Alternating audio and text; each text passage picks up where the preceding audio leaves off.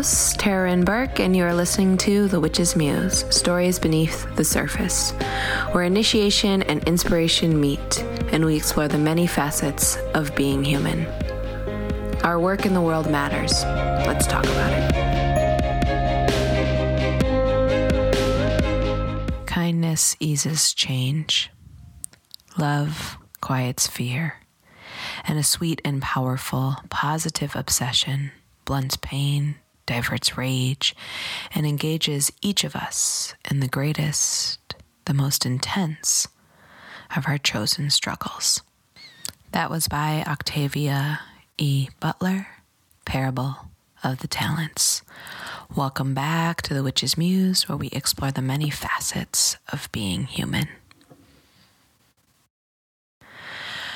This podcast is such a journey for me, and I notice specifically in this episode that's coming through, I believe in Aquarius season, where we talk about the devil. And this is actually an episode that explores the facets of lineage magic, talks about spiritual commodification, lots and lots of laughter, and even moves through candle magic. It is one of the episodes that I think really honors the practitioner and the totality of practice, right? Where we are, where we're going, where we've been. And I can't even help but to listen to myself as this episode is. I have a pretty quickened tone to myself.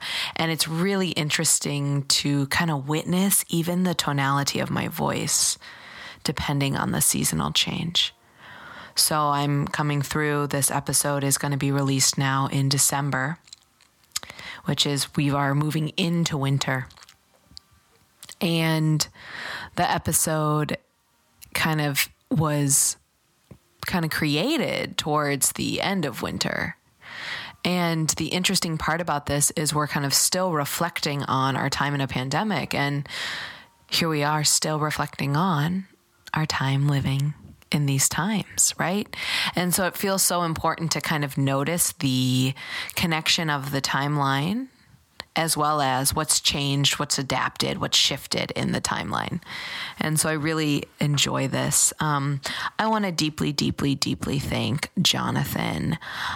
It was just so fun and such a joy to be with them. And we laughed, we cried, in tears of witnessing white fragility, the metaphysical bookstore experiences. And again, I just want to be so inherently grateful for them for showing up. I'm excited. Again, you can find Jonathan at Son of Oshun here on Instagram. I also want to say that some of my pronunciations, I think, of some of the work, specifically, I believe Yemaya. I think I might have said Yemaya. And so I just wanted to honor the languaging that's presented as it's not my tradition. So I apologize if any of the language or the phrasing of the terms might have not the most accurate pronunciation on the recording of this episode. Specifically, the Yemaya is one that I knew of. And please, of course, if something else comes up in the episode of pronunciation, I am always down to be course corrected. So without further ado, I give you an amazing episode on the devil with two amazing tarot readers as we slumber into the heart of Sagittarius season. Thanks so much. Hey everyone, thanks so much for listening to this episode. If you're still here, I'd really like to share an amazing upcoming workshop offering that we're going to have in 2022. We are coming through with a 2-part candle magic Cultivate a Intentional Practice workshop series. You are allowed to just take one of the workshops or take both workshop 1 and 2. And we are going to be having a connection and a collaboration between myself and Monica of Wild Ritual. Wild Ritual is an amazing handcrafted beeswax candle space, and I'm really excited to be connecting with them. Everybody who attends the second workshop will receive a pair of awakened candles. These are, again, handcrafted candles by Monica that will be sent to you before the ritual so that you may use them during that ritual space. We are really excited about this. We wanted to create a space to talk about candles, collaboration, of the kind of craft of candle making, candles as a spiritual tool or supportive practice, candles as memory, or I like to call them ancestral calling cards, candles as a way to connect to the bees. And we're really excited to talk about our honoring candles across lineage time, the way that we support candle divination, and so much more. Workshop 2 is specifically designed as a ritual space. It'll be a guided meditation, small breakout workshop sessions, and a time for open reflection. You have to take workshop 1 in order to take workshop 2, but you can also just take workshop 1. All workshops are sliding scale because that's how we do. And of course, as always, a portion of our proceeds will go directly to 1492 Landback Lane, Yinta Access, and that's specifically for Indigenous peoples for things such as legal fees, supplies in their fight to uphold law and preserve sacred land against the CGL pipelines. So any portions of proceeds that are above kind of the sustaining sliding scale are going to go directly to those movement spaces. So you can find out more information on my website at www.thewitchesmuse.com. The website will be back and running at the beginning of December. So I'm looking forward for you all to check that out. And I will see you all soon. Thanks so much. Welcome back, everyone, to The Witch's Muse, where we explore stories beneath the surface and the many facets of being human. It is such a pleasure to just love on, be in relationship to, have storytelling time with this beloved of mine. We kind of began as just Instagram friends. To be honest, loved all of their Sailor Moon, spirited wear, as well as just the way they showed up into the space around pulling singular cards. A lot within the tarot community, especially on social media, there's a lot of card interpretations. And so again, we can kind of get whatever we need, but Jonathan's just hit differently. And so I'm just really excited to welcome Jonathan and Son of Oshun on Instagram here for the podcast. Thank you for having me. No, and I really appreciate you reached out first, and not to point fingers, but seriously, you reached out first and it meant a lot. We met during a really turbulent time, and I noticed that your voice was really prominent on the Instagram space once I checked out your profile. And I'm glad to see that that was the moment where I was still giving personal bits of my Instagram, but also focusing more on just the card of the day, the aspects, and sharing what I've learned. So I'm glad to share space and kind of just commune, and thank you for having me. Yeah. It's such a pleasure. And it's also, again, in the ways of we talk about things like fast fashion, and we can talk about fast food spirituality, but just kind of noticing, as everyone kind of comes into their own spiritual practice, as we're on, as Jonathan said so wonderfully, season 2 now of the pandemic, of what it is we are moving towards and being in relationship with. This is going to be a conversation around kind of lineage-based magic. I'm really excited to learn more about the Orishas, Oshun, Yemaya, and just, just the relationship we have to tarot, as well as our own spiritual practice of divination. So, Jonathan, the question that we always begin with is, what was magic like for you growing up? So for me, magic was always something that was innately feminine, in my opinion. I was raised in the South, which traditionally, very religious. But for Southern Black folks, and we'll get into hoodoo, I had heard witches of hoodoo when I was little. There was talk of she put a root on him. Did not know what that meant. So magic to me was like Sailor Moon waving her wand, putting on that locket and transforming. And then eventually it grew into, Harry Potter waving a wand. And then ultimately, as I started to get older, I realized that magic was something that you believed in. And if you believed in it, you could make things happen. The easy example of magic to me is basically thinking of your birthday wish, right? someone lights this candle, you think really hard, right? You set your intention and you blow it out, and then your birthday wish is supposed to come true. So that is always the little moments of like, things that are imbued with magical power, evoking a transformation, and then also candles and wishes and intention. That was always magic to me. I'm excited. We're going to talk a little bit about candle magic, y'all, and just candle dressing, because it's big within my personal practice. And I know there's some work that Jonathan has done around candle dressing as well. And so it's really beautiful, actually, that we talk about this, because I've been wanting to talk about just practices within magical traditions. And in, again, the world of the internet, where everything is like so open and accessible, but almost to the point that it's this like free reign, and it can come and spiral out into being kind of lacking origin story, I think is my big thing, or lacking like kind of where the foundings are, like trying to get to the understanding of like how it all began, and again, understanding kind of the past lineages, which I think is so important, as well as, some practices, specifically within spiritual traditions, are considered closed, i.e. you can't wave the magic Sailor Moon wand and all of a sudden you are this thing. It just does not work like that. And in a time of like, which I feel like is really beautiful, where we're able to like reclaim, we're able to self-identify and cultivate that. There's also this important discernment about like, okay, when something's closed, like, I don't need a Karen telling me that I need to be praying to Oshun when I'm like, no offense, Karen. I just am like, I don't need that.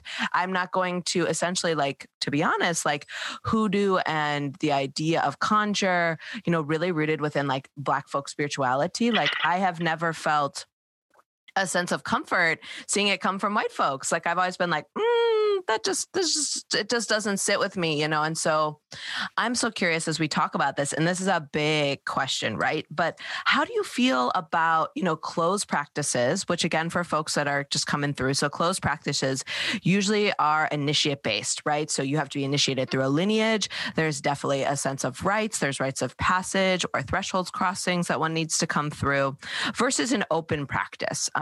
Actually, things like Shintoism is more of an open practice. There's not a doctrine. There's no founder. It doesn't kind of root on that of having like one source or one person. There definitely are priests that have been initiated into Shintoism. And the specific reason is they then hold practice over processions, ceremonies, and specific things. And that's kind of their offering. But anybody can be if they're kind of moving through the ways and leaning into Shintoism, folks can lean into and understand Shintoism and be practitioners of Shinto without being a priest. And so I'm so curious, like it's a big question, but just how do you feel about closed practices versus open practices, especially within like root and conjure and hoodoo community? Like, what's been your kind of experience with that? I love that. And I also think that you did a really good job. Thank you for bringing us to, when you think of like open and closed practices, we see the fact that I think, one, where's the energy? Or sometimes money is energy, something that I really want to get into now. Where's it going, right? Where are you putting your coin, your effort? And also, who is heralded as kind of the bastion or the beacon of knowledge, right? So if you think of a lot of the appropriation of, let's start with yoga culture, the people who are like getting the coin or are known as like the go-to yogis aren't people of color or people who are in the practice as it connects to religion, but it's normally like fit white people who are like, this is life-changing, or manifest it, or like yoga and chill. And it's sad to see, like, it's almost if like you water down like a very potent drink. And I don't mean like an alcoholic beverage, but just say like a little bit of pomegranate juice, this much can go so far, But if you water it down, it kind of tastes like the juice, but it's not as powerful as if you just savored the purity of it. And with that, I don't mean like keep everything separate. What I'm getting into is that when you think of the things that you mentioned, like hoodoo, conjure, there's also like voodoo and voodoo, there's the separations. And I think that if you look into the history of things, I was realizing that, like, first and foremost, by my, not birthright, I'm born Southern. So this is something that I'm familiar with, but I didn't really look into. So once I started Googling, I realized that there are things that like have always made sense, like sweeping outside of your house, things of that nature. Or we have our own version of like the evil eye or just ill intent. So with hoodoo and conjure, it's very difficult because of the way that Black folk migrated to kind of put that gate up and say like, no outsiders, technically, like, anyone can be indoctrinated into hoodoo because there's no indoctrination process. Like, you can learn it or you can Google it. But it's also like, if you are, let's say, like a white person specifically, and you're like, I'm a hoodoo hottie, people are going to drag you. And I think that's rightfully so. However, once we start getting into conjure, to me, conjure is the crossover between where we're almost hitting like Santeria, which is a religion, right? And we're crossing over into hoodoo. Are you familiar with like how hoodoo came about? Hoodoo is essentially basically when slaves came over from Africa, they had their own, the Orishas, their own deities in their religion. And like we said with that glass of pomegranate juice, because people weren't remembering it as it was passed down through generations of people who were being enslaved, it became crossed over with the Christianity and religion that like the slave masters were forcing down slaves' throats. And then also people who were like, no, we need to keep our religion in check. So it kind of became like a blended thing. So there's a lot of like Southern Black folks who still believe in God, but also have blended God into these like, ritual practices, into these spells, into these roots, if you will. And it's very interesting to see, like, I have a book of like old hoodoo spells and they're like, grab this page from the Bible, do this. And I'm like, okay, it's a mashup. So with that, we're talking about like anyone who's kind of in that religion can mash over. Santeria is the purity or voodoo of just like, no, you have to be invoked by Babalao. You have to go through all these initiation processes.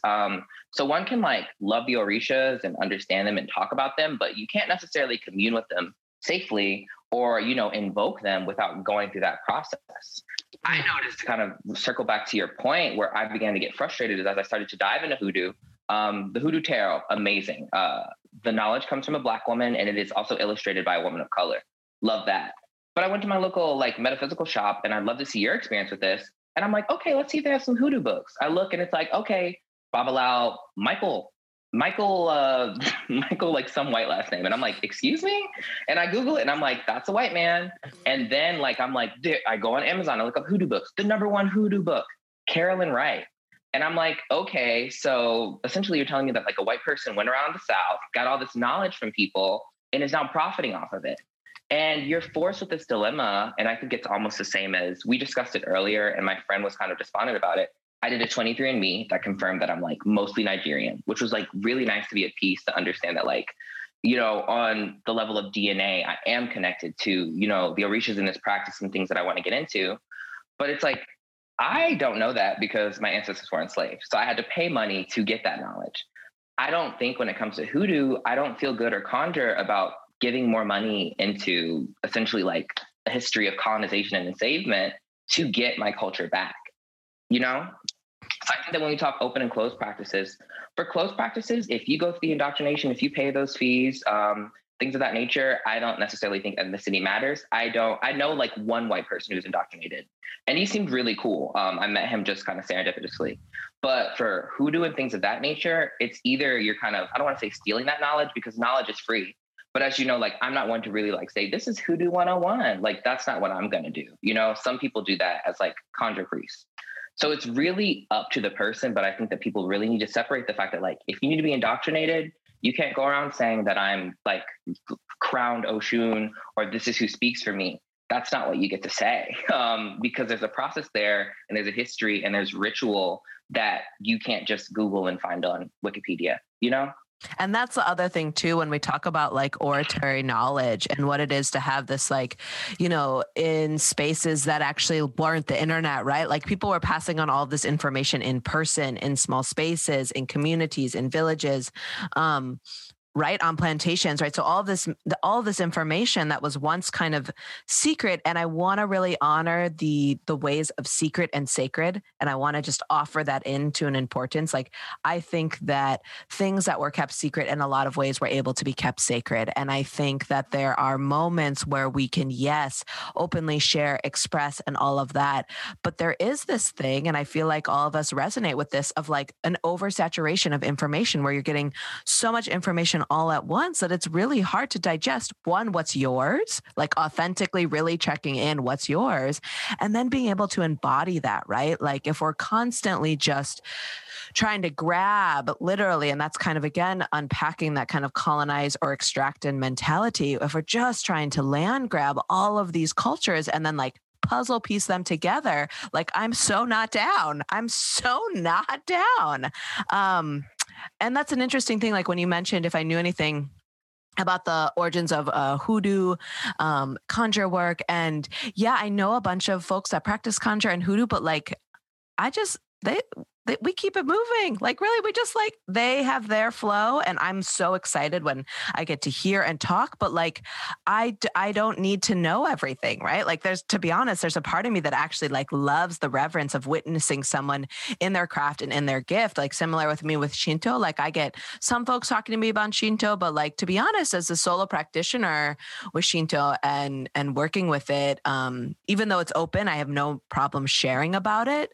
It's one of those things that it's going to be a lifelong process. So I'm not necessarily like in a big hurry to try to just like download, unpack, and like throw all this information out. Like I think and that I think is changes with things like spiritual capitalism, right? Like I just so wholeheartedly agree what you said, that it's in such fucking bad taste to like try to sell somebody back their culture. Like what in the actual fuck?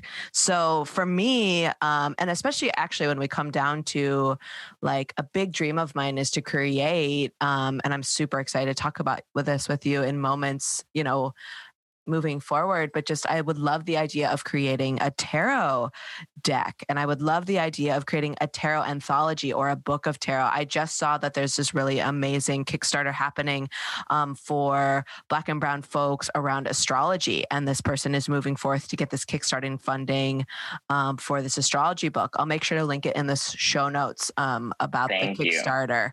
But it's just like I'm so here for that in terms of publications, in terms of information, in terms of how it's received.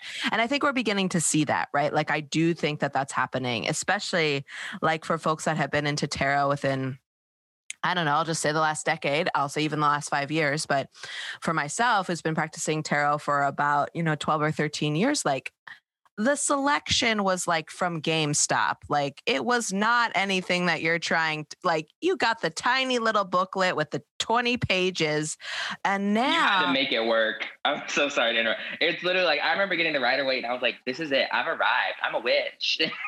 And now I'm just like, after a couple of years, I was like, wow, there are literally like the suit of wands maybe, but there are no Black people in this. Let's expand. There's no people with brown hair barely. Everyone got blonde hair. I'm like, what is this? And honey, I could go on for hours about that if you want to delve into it. And I totally hear you. Like you started like OG 12 years ago. It's like now everyone has their own tarot deck. Love that. But I'm also like, when we talked about how to like, I keep going back to pomegranate juice. I don't know. I'm feeling Dionysian today. Watering it down. When I tell people, I used to work at like a magic shop. There's certain tarot decks that there was like the David Bowie tarot. And I'm like, cool. I love that for you. And if you love Bowie, cool. But like, you're not going to get the imagery of the standard Rider-Waite, which is not me saying the Rider-Waite's the way to go, but that's the basis of almost, I want to say like all of tarot.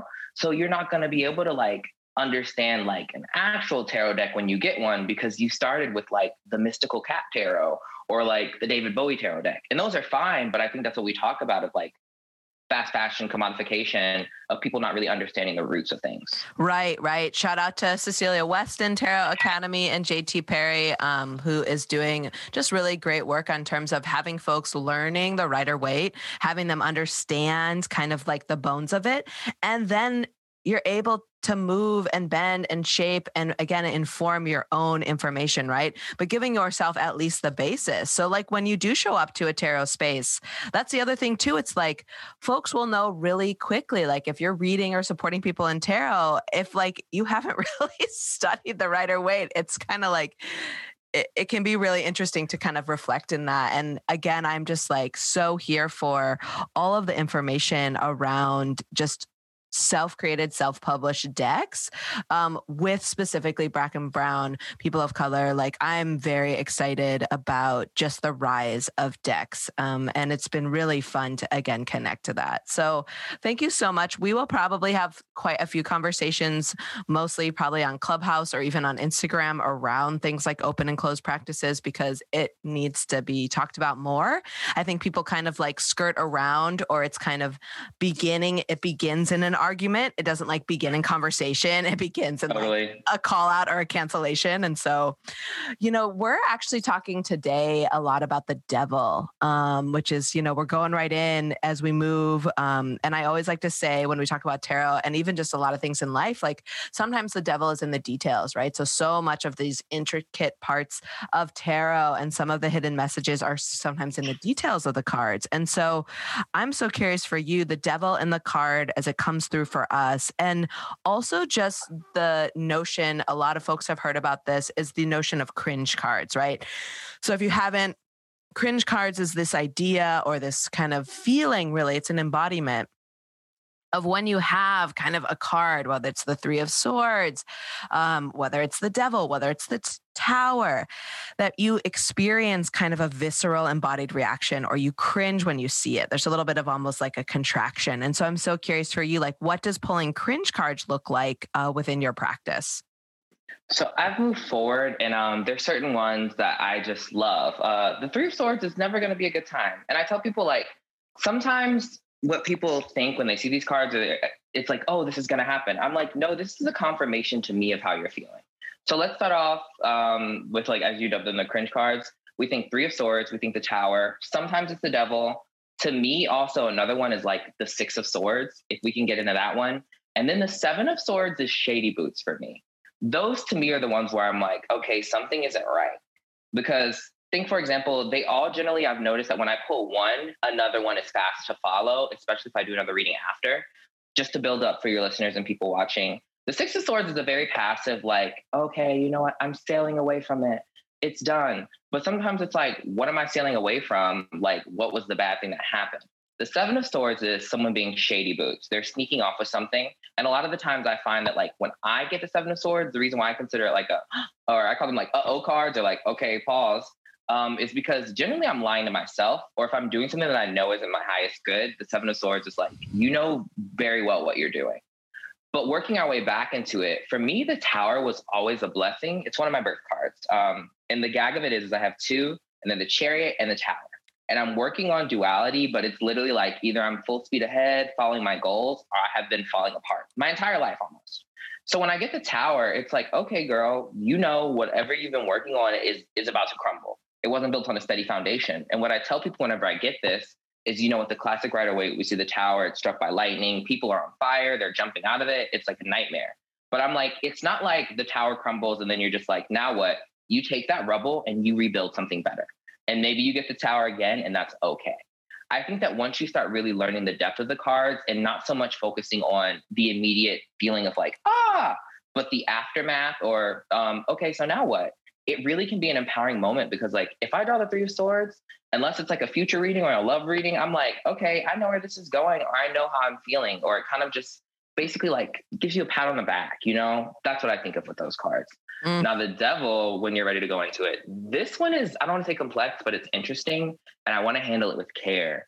That one I've been doing a lot of extra research on, and it's been a card that has not been like near and dear to my heart, but I was never afraid of. And I like linked up why. How do you feel about the devil? Like when you get in the readings, are you like, ooh, or ah, or? Yeah, it's a great thing. When I think of the devil, there's a lot of what I'm thinking of in relationship to the parts of myself that I haven't fully integrated yet. Parts of myself that maybe I'm not willing to trust, the parts of myself that have been considered taboo by society. That's kind of like how I piece it together for myself. And also sometimes when I think of the devil, there's a part of me that also thinks that what I'm doing is also something that might be, you know, not considered acceptable by society, which then again, depending on the cards that are pulled forward or afterward, is like confirmation that I'm actually like moving to doing things that are really shifting the very nature of like good and bad, or like this concept of this kind of bullshit duality that's just like the idea of light and dark. Like those binaries to me just simply don't exist. I really understand yin and yang, but really what I understand that from is yin is more internal, yang is more external. That's literally the definition for me. And it's honestly in like tissue states and ways of being within the body. It has nothing to do with gender or fucking race for that matter. Like whole other conversation. But so for me, it's kind of, yeah, parts of myself that may have been honestly misplaced along the way, not reintegrated. Kind of parts of myself or secrets that I have been unable to, or willing to admit and offer out into my space. Or again, like I said, I'm doing something or I'm being with an idea that's literally shifting kind of the culture as I know it, or my relationship to the culture as I know it. And then it's kind of informing me. And the other cards, I'm very big on dialogue with cards. And so for folks listening, so the idea of dialoguing is you have whatever's in front of you, whatever's behind you, instead of just reading, just as Jonathan had mentioned, just a card kind of straight out, you're able to then actually get a conversation, right? So everything is in relationship. Tarot should be a relationship first and foremost that you're building not only with yourself and your own intuition, but with the cards or the decks or the energy that you have. And so to be able to see the relationships of whatever cards before and behind you can really actually offer a lot of deep wisdom, and also not so like aversive kind of energy. Like you don't get so, I get that. I thank you for that. I'm also like going to do more energy into yin and yang. I'm going to Google that, or have you just put me on, please, if you feel like sharing links. For me, I think that you did a really good job of showing like light and dark.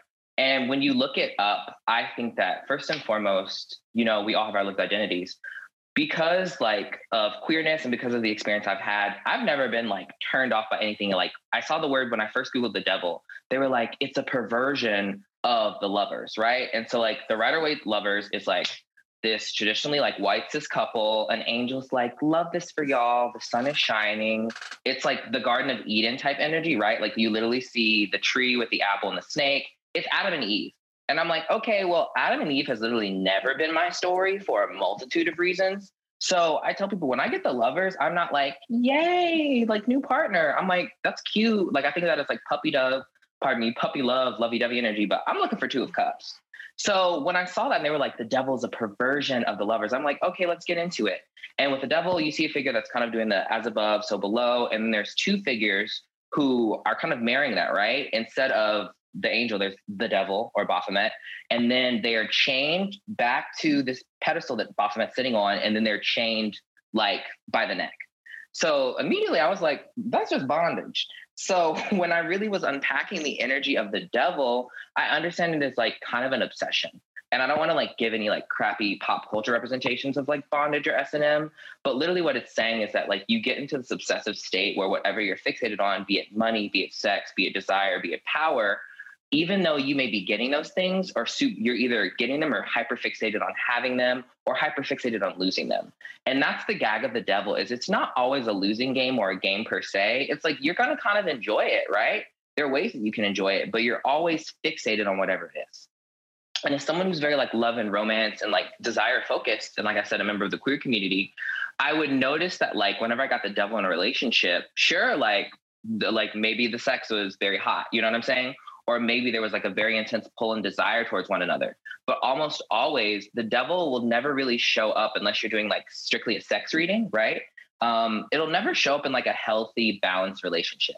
It's this kind of intensity, this kind of dark desire that maybe can be fun in like a safe, controlled, consensual space in small doses, but it can't be a 24/7 thing. So I think that when you look into the devil, as I was like reading on like a past relationship, I was like, what did I lose? And I got the devil. And I was like, oh my God, was that like the only passionate, turbulent romance I'd have? It was like, no, it took me a while before I was like, no, that was super obsessive and bad on both parties. And the gag of it is it's never one-sided. As you see, there's three figures in the devil card. So there is like the woman, the man, and then they have both, because they spent so long in hell, right? In this obsessive state, they've grown horns and like they have tails. And I think that the woman almost has like, it's like a pomegranate as her tail. It's some kind of fruit, but like, it's literally like, no, you've become like this kinky demon, for lack of a better term. And I always get it sometimes when I'm hyper concerned with finances, if I feel like maybe I'm overspending or I'm like super fixated on amassing money. So the devil is really like a wake up call, but also I think that we want to talk about, not just when I say like consensual, like consent, right? But also like, how long have you spent in this underworld, in this dark state? If you're getting the devil and you feel like you're not there, it's a heads up, it's a warning. But if you're getting the devil and maybe you've got like 15 Amazon packages on their way, maybe it's time to step back, you know?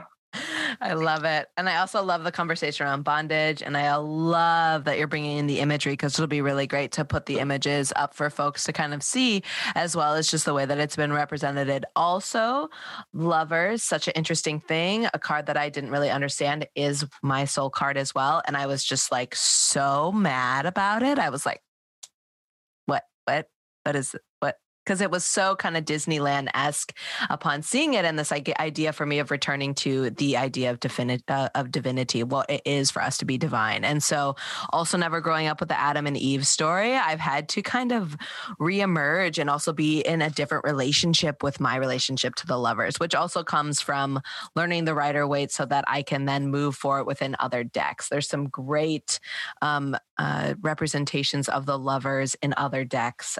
Shout out to like the Numinous Tarot has a really great one of just like a bunch of people coming together in community and being in reflection of each other's community. I'm like, yeah, that's the type of lovers that I'm standing for, is the communal, that's what I'm here for, the communal part. So, well, when we've kind of gotten into just the ways that you've been able to review it in a reading, and we've been talking a little bit about relationship readings and just how you would read the cards themselves, do you have a favorite spread that you would do for yourself, or one that you find yourself doing a lot for others? I always do 3-card spreads, and I love that you brought up having a conversation with the cards. I used to be, and like I have a little digital tarot app that I use for like pinches if I'm just trying to like throw around ideas. I used to be a full Celtic Cross girl. So that meant like every time it was time to do a reading, I'm like, let's pull out the Celtic Cross, which is like 1, 2, 3, 4, 5, 6, 7, 8, 9, 10 cards or 12. Yeah, it's 12, 10, right? It's 10 or 12. It's to be honest, 12 I just can't eat. I just can't even. When you said that, I was like, I used to, and I'm like, you can't pull that every time. Now, if I'm doing an hour-long reading, sure, you get a Celtic Cross because we have time.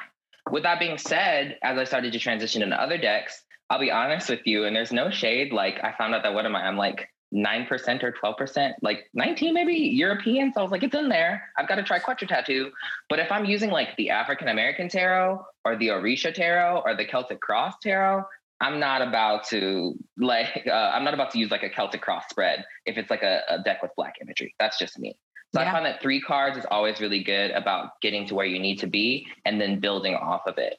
There's also one, and I'll try and find the booklet, called Anasi's Web, which is like the black version of it. And it came with the African American Tarot.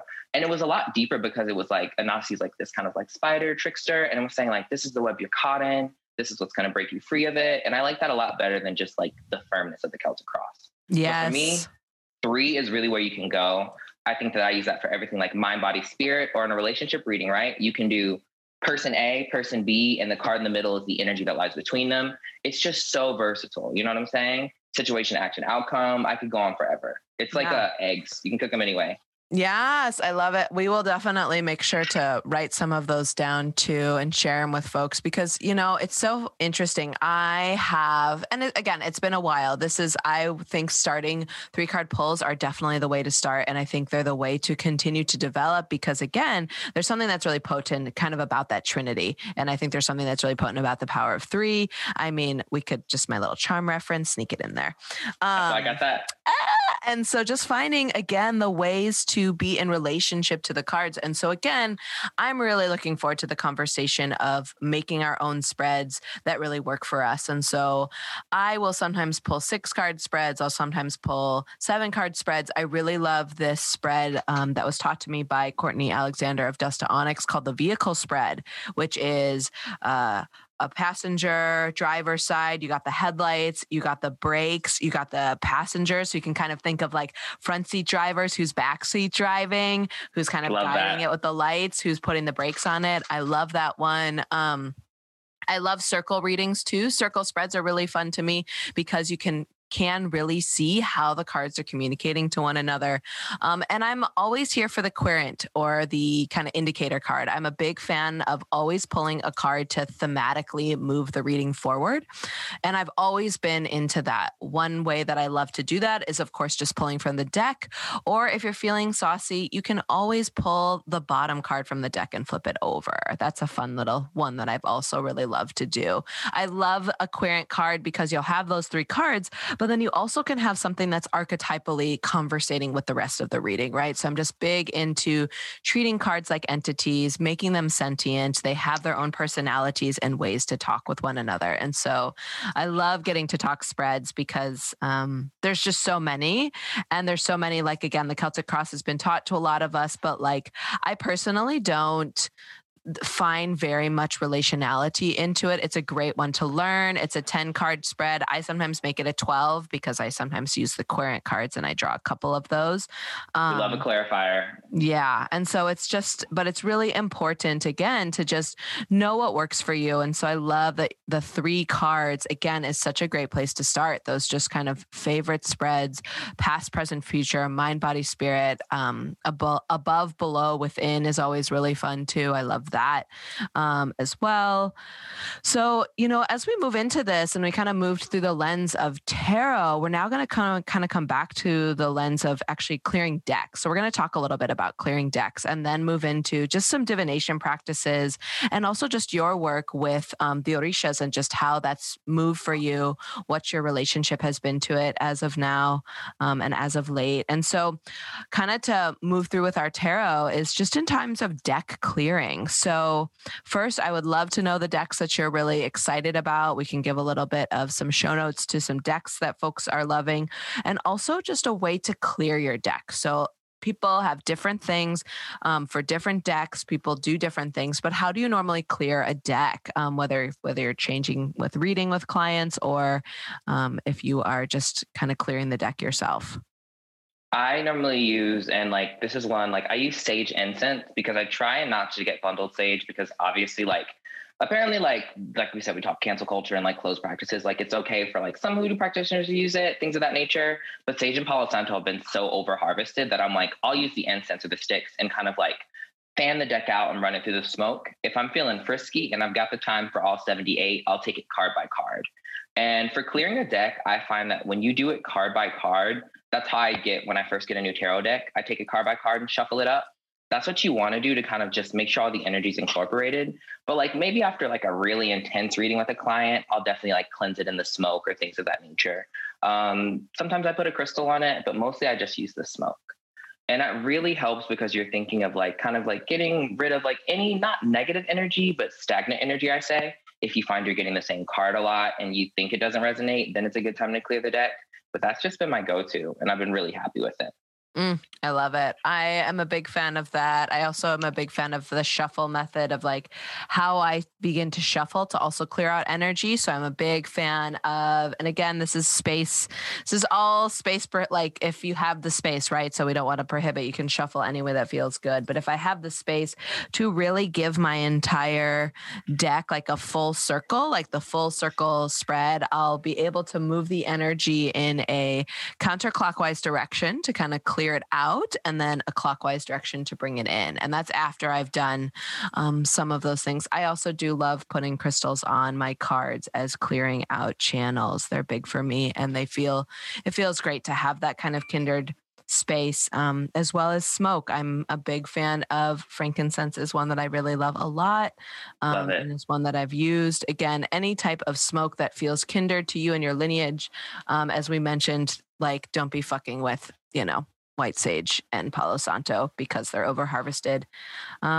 So now moving into, we kind of find our space and I'm just excited to talk about just your work with the Orishas. Again, just whatever feels like where you're at now, maybe how you got started, what feels like a way that you've supported that in a daily practice, if you have a daily practice.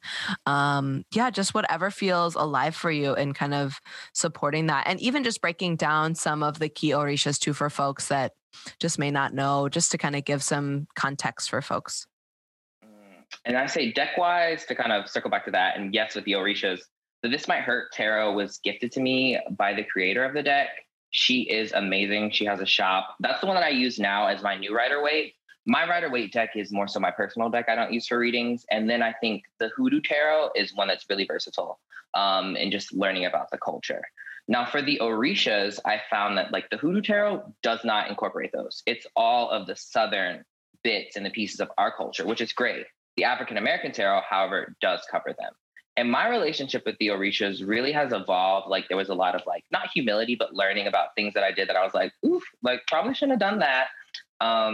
There's a super cool metaphysical shop in my neighborhood and they have candles of like everything, right? So they have the Orisha candles, they're $5.50 depending on the color, and they have like a picture of them. So like I got an Oshun candle and then I got like an Oshun oil that smells like honey. Love it. Still use it to this day. You know, just the candle. And I'm like, oh, like, I just want to be like vivacious and like very confident. And then I like really hit like of hitting my own stride into my mid 20s of really like fixating on that energy. So with the Orishas, I think of it, and I don't like to compare deities across, like obviously their connections. I would recommend, and I'll leave it in the chat, getting this book called Deity Linkage, because it shows you by your birth number which deities you correlate with. So Oshun is the one I feel like isn't overused, but everyone knows about, you know, because of Beyonce and other things. So she is the Orisha of like love, fertility, divinity, beauty, things of that nature. She's normally seen dressed in gold or luxuriating, but also it's said that like with her sweetness, there's a sharpness, and it's known that like those who are, I don't think crowned is the right term, but those who resonate with Oshun, like don't take shit. So you can't necessarily say that like, this is who speaks for me unless we go through that initiation process. Obatala is known as like the head Orisha. He is normally like depicted as an older man dressed in white. He is very much about like law and order. It's said that those who are like trying to worship him don't eat spicy foods, like things of that nature, because it's very much kind of like an even keel energy. And then as I move into like Yemaya is, you know, the Orisha of the ocean, motherhood, fertility, things of that nature, a very calming, healing energy. So, I mean, obviously, like if you know different religions and different deities, you can kind of connect the dots all around. I think it's very interesting when you think of like, okay, the ocean, like if it's Greek, it's like, that's Neptune or that's Poseidon. But like for, you know, the Orisha practice for Africans, they're like, no, that's a woman, you know? So understanding how you brought up like yin and yang, how we correlate certain energies with the masculine or the feminine, depending on our region, right? And maybe that's because where they were, the sea was turbulent and they consider that masculine. But like in Africa, it's like, no, the river, the oceans flow, it's beautiful. Things of that nature. So like I said, I was dressing Oshun candles, burning them copiously, things of that nature, getting little oils. But it wasn't necessarily me being like, this person's on my side or like, I am derivative of them. Plot twist, actually, according to deity linkage. And then like also my ancestry. Yes. But when I started, I was actually like son of Oshun. And then that's when I like started to look into like the practitioner and like a ritual of like actually getting indoctrinated into, you know, the actual worship. And I was like, ooh, I can't say this. So if you know now, my name is actually like son of Osun, because that's a region in Africa. So that's different because I'm like, yeah, that's where my like linkage is DNA wise. But I can't claim that I'm like of Oshun or of Yemaya. These are just the ones that correlate with me. And when I think of my divine masculine or feminine, these are the archetypes that I choose to lean into, if that really makes sense and resonates, you know? And I realized as I started to like look at the crossover between hoodoo and then the crossover between the actual religion, what it is not necessarily like, okay, the Orishas are who we worship always, or the Orishas are everything. It's the Orishas are images of like what we can aspire to be. They also make mistakes. They also experience jealousy. But this is the traits that you want to lean into. My favorite that I'm still researching, and I found out like in terms of my divine masculine, is Orunmila, and I'm probably mispronouncing that. He is actually the Orisha of divination. So he was gifted the gift of divination. There's a method that uses these small shells that's really amazing and like hard to learn. It's like, I wouldn't say a closed practice, but you got to find someone to teach you that I want to get into. And I just love that like he's seen as a scholar. And I'm like, that's a masculine archetype that I would love to lean into. So as you lean into them, it's great because let's be real, like we've all talked, you and I have talked Charmed, we talked Harry Potter, there's Percy Jackson.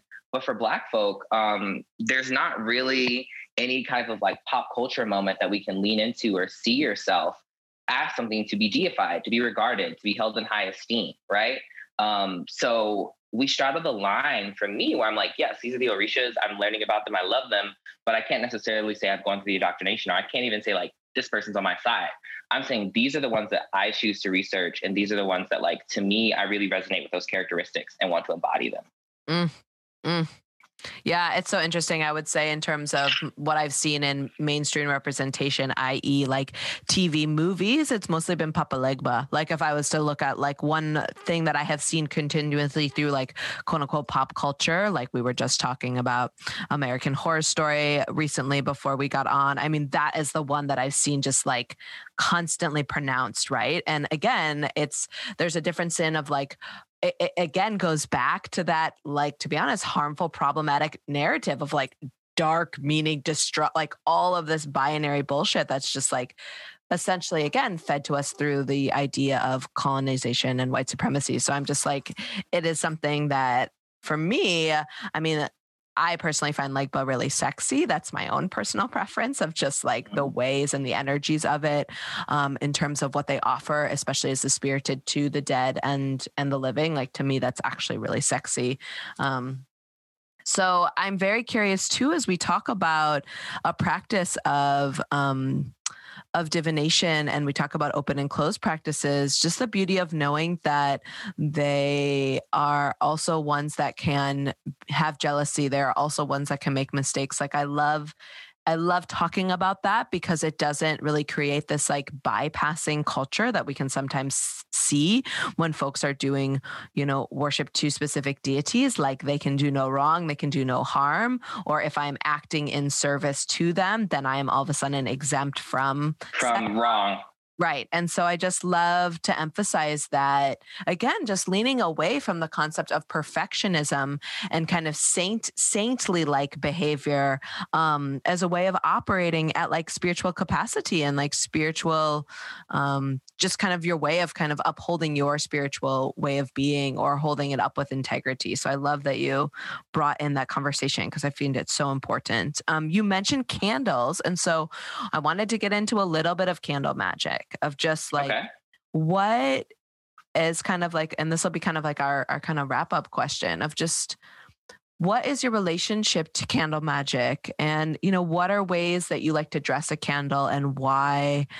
Is there one that you offer specifically for boundary work too? I think, we're in this time where it's really important that we are understanding and recalibrating ourselves so that we can show up stronger for community and for each other. And of course, ultimately for ourselves. And so I have this big belief of like, what are the ways that you are choosing to re-energize, right? Like in a place, especially again, in a pandemic world that we're living in, it can be kind of exhausting to see that we have to continue to kind of move and groove. And so ways to kind of reset that, ways to almost resist a little bit of that. Like, I don't think there's this like going back to normal because it was never normal to begin with, right? But when people are like longing for this new normal, the reality is we're just entering another stage of existence, right? We're just moving it forward and whatever that looks like. So I'm curious, relationship to candle dressing, kind of candle magic that you found really supportive and generative for you, and any just kind of candle dressing offerings or tips that you might have for folks. I think that first and foremost, you want to look into color magic for candle magic. That's always where I start. And then after that, like, let's say if we're making a little course list, go from color magic, which is pretty easy. Like I eventually stopped having to Google. But you Google that, there's only so many colors in the rainbow. I know there's a bunch of different spectrums, but it's like blue is for this, purple's for this, red's for this. And then if you really want to get into it, you can branch into herbology. And what I use for that with herbology is like there's like a hoodoo herb shop that I found that's amazing. And I forgot the name of it, but I ordered a bunch of stuff from them. It's still kicking and I can use that. And I got a little mortar and pestle. But then also the metaphysical shop in my neighborhood had a bunch of just like, when I was the one buying loose herbs, like not even like coming from a place of humility, they're like, okay, so you're about it. And I'm like, yeah, I just need these bags of herbs. Because what they use is they take it and then they dress the candle. So like maybe you're paying $15 for this candle that has been blessed and dressed, right? It's ready to go. You just put it on your altar, put it wherever, you light it. Here we go, we're in business. I would rather do that myself and just pay you like $3.50 for this plain white candle because I know what I want to do with it. And then lastly, we got to mention safety. And I had a really good friend, T from the Tarot, ironically, another Aquarius Black man named Jonathan, loved them down. And we were just talking about candle safety.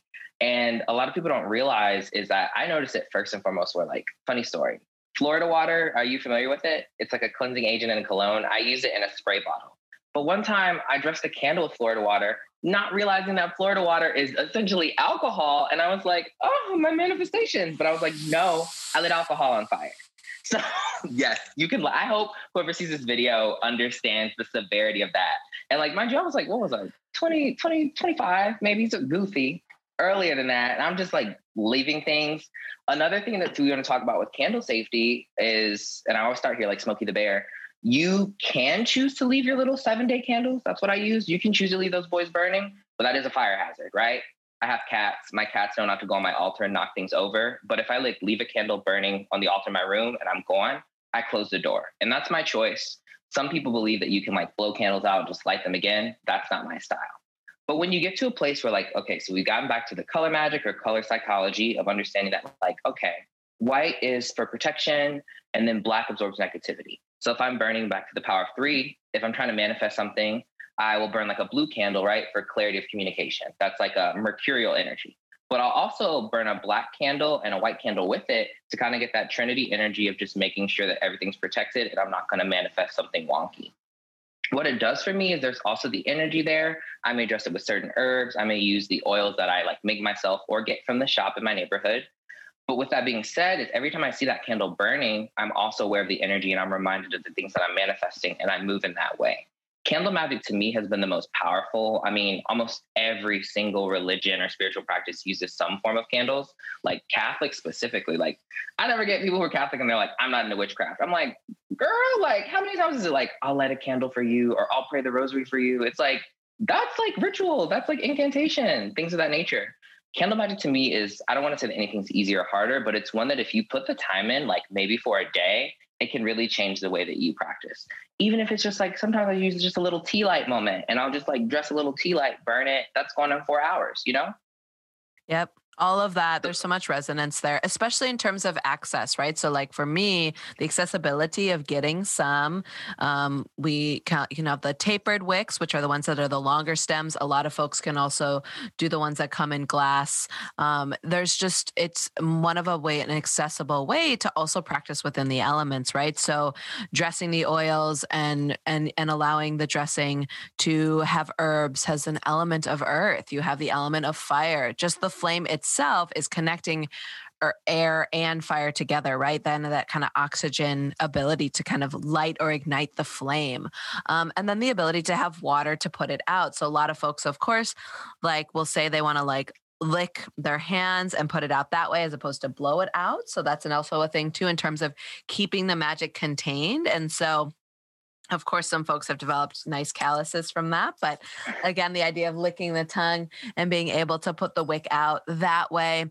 A lot of folks also like to cut their wicks. Again, there's this like interesting practice of folks thinking that their wicks are doing something because the magic's saying something. And in reality, similar to the Florida water, like you just needed to cut your wick.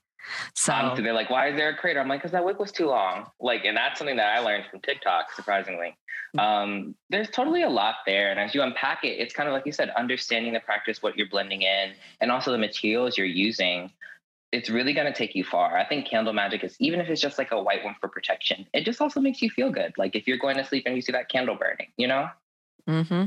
I think that is so true. So as we kind of close, the last thing that I wanted to offer for folks was just this idea that I think comes through a lot as we move through kind of the winter time. And then now as we're going to be kind of burgeoning towards spring, of kind of this sense of quickening. And so we've kind of come from being a little bit more barren, at least for us in the side of the hemisphere that I'm coming from, in kind of winter slumber. And so now we're kind of moving into this moment of like fertility, and fertility not necessarily meaning kiddos, like literally there's fertile ground. There's just more energy. There's buds.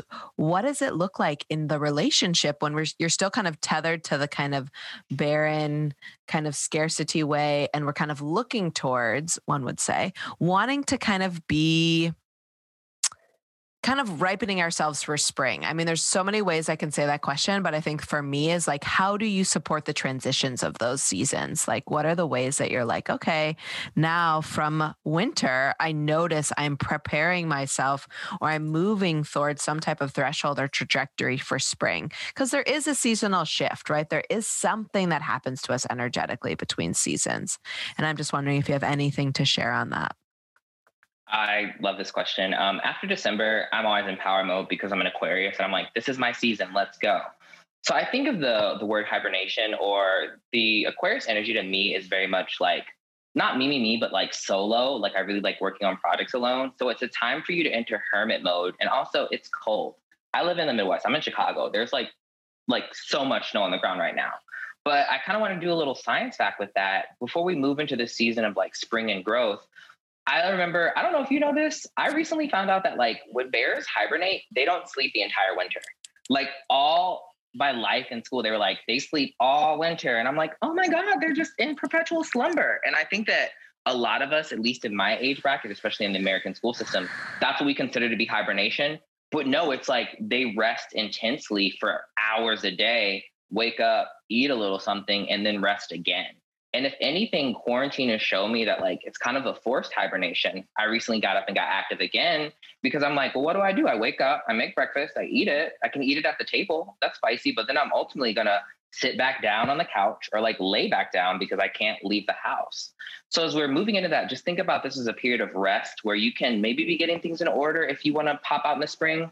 But ultimately, I think that as we transition into these seasons, and I also like that you kind of brought up the notion of like people seeing the devil as scarcity. It's not scarcity. It's like telling you scarcity is coming if you keep this mindset.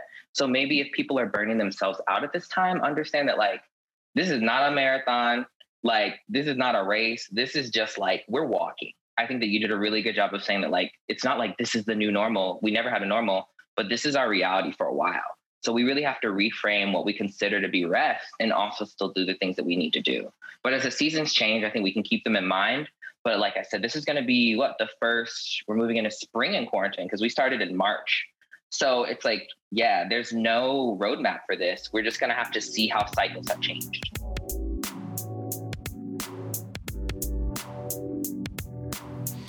Thanks so much for listening to The Witch's Muse.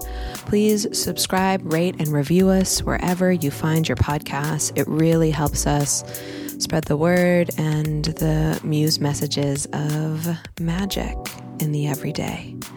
We also have a Patreon where you can visit us over there to connect with extended content, emailed tarot readings, and other things for the modern witch. We hope to see you all another time. Once again, thanks so much for listening to The Witch's Muse.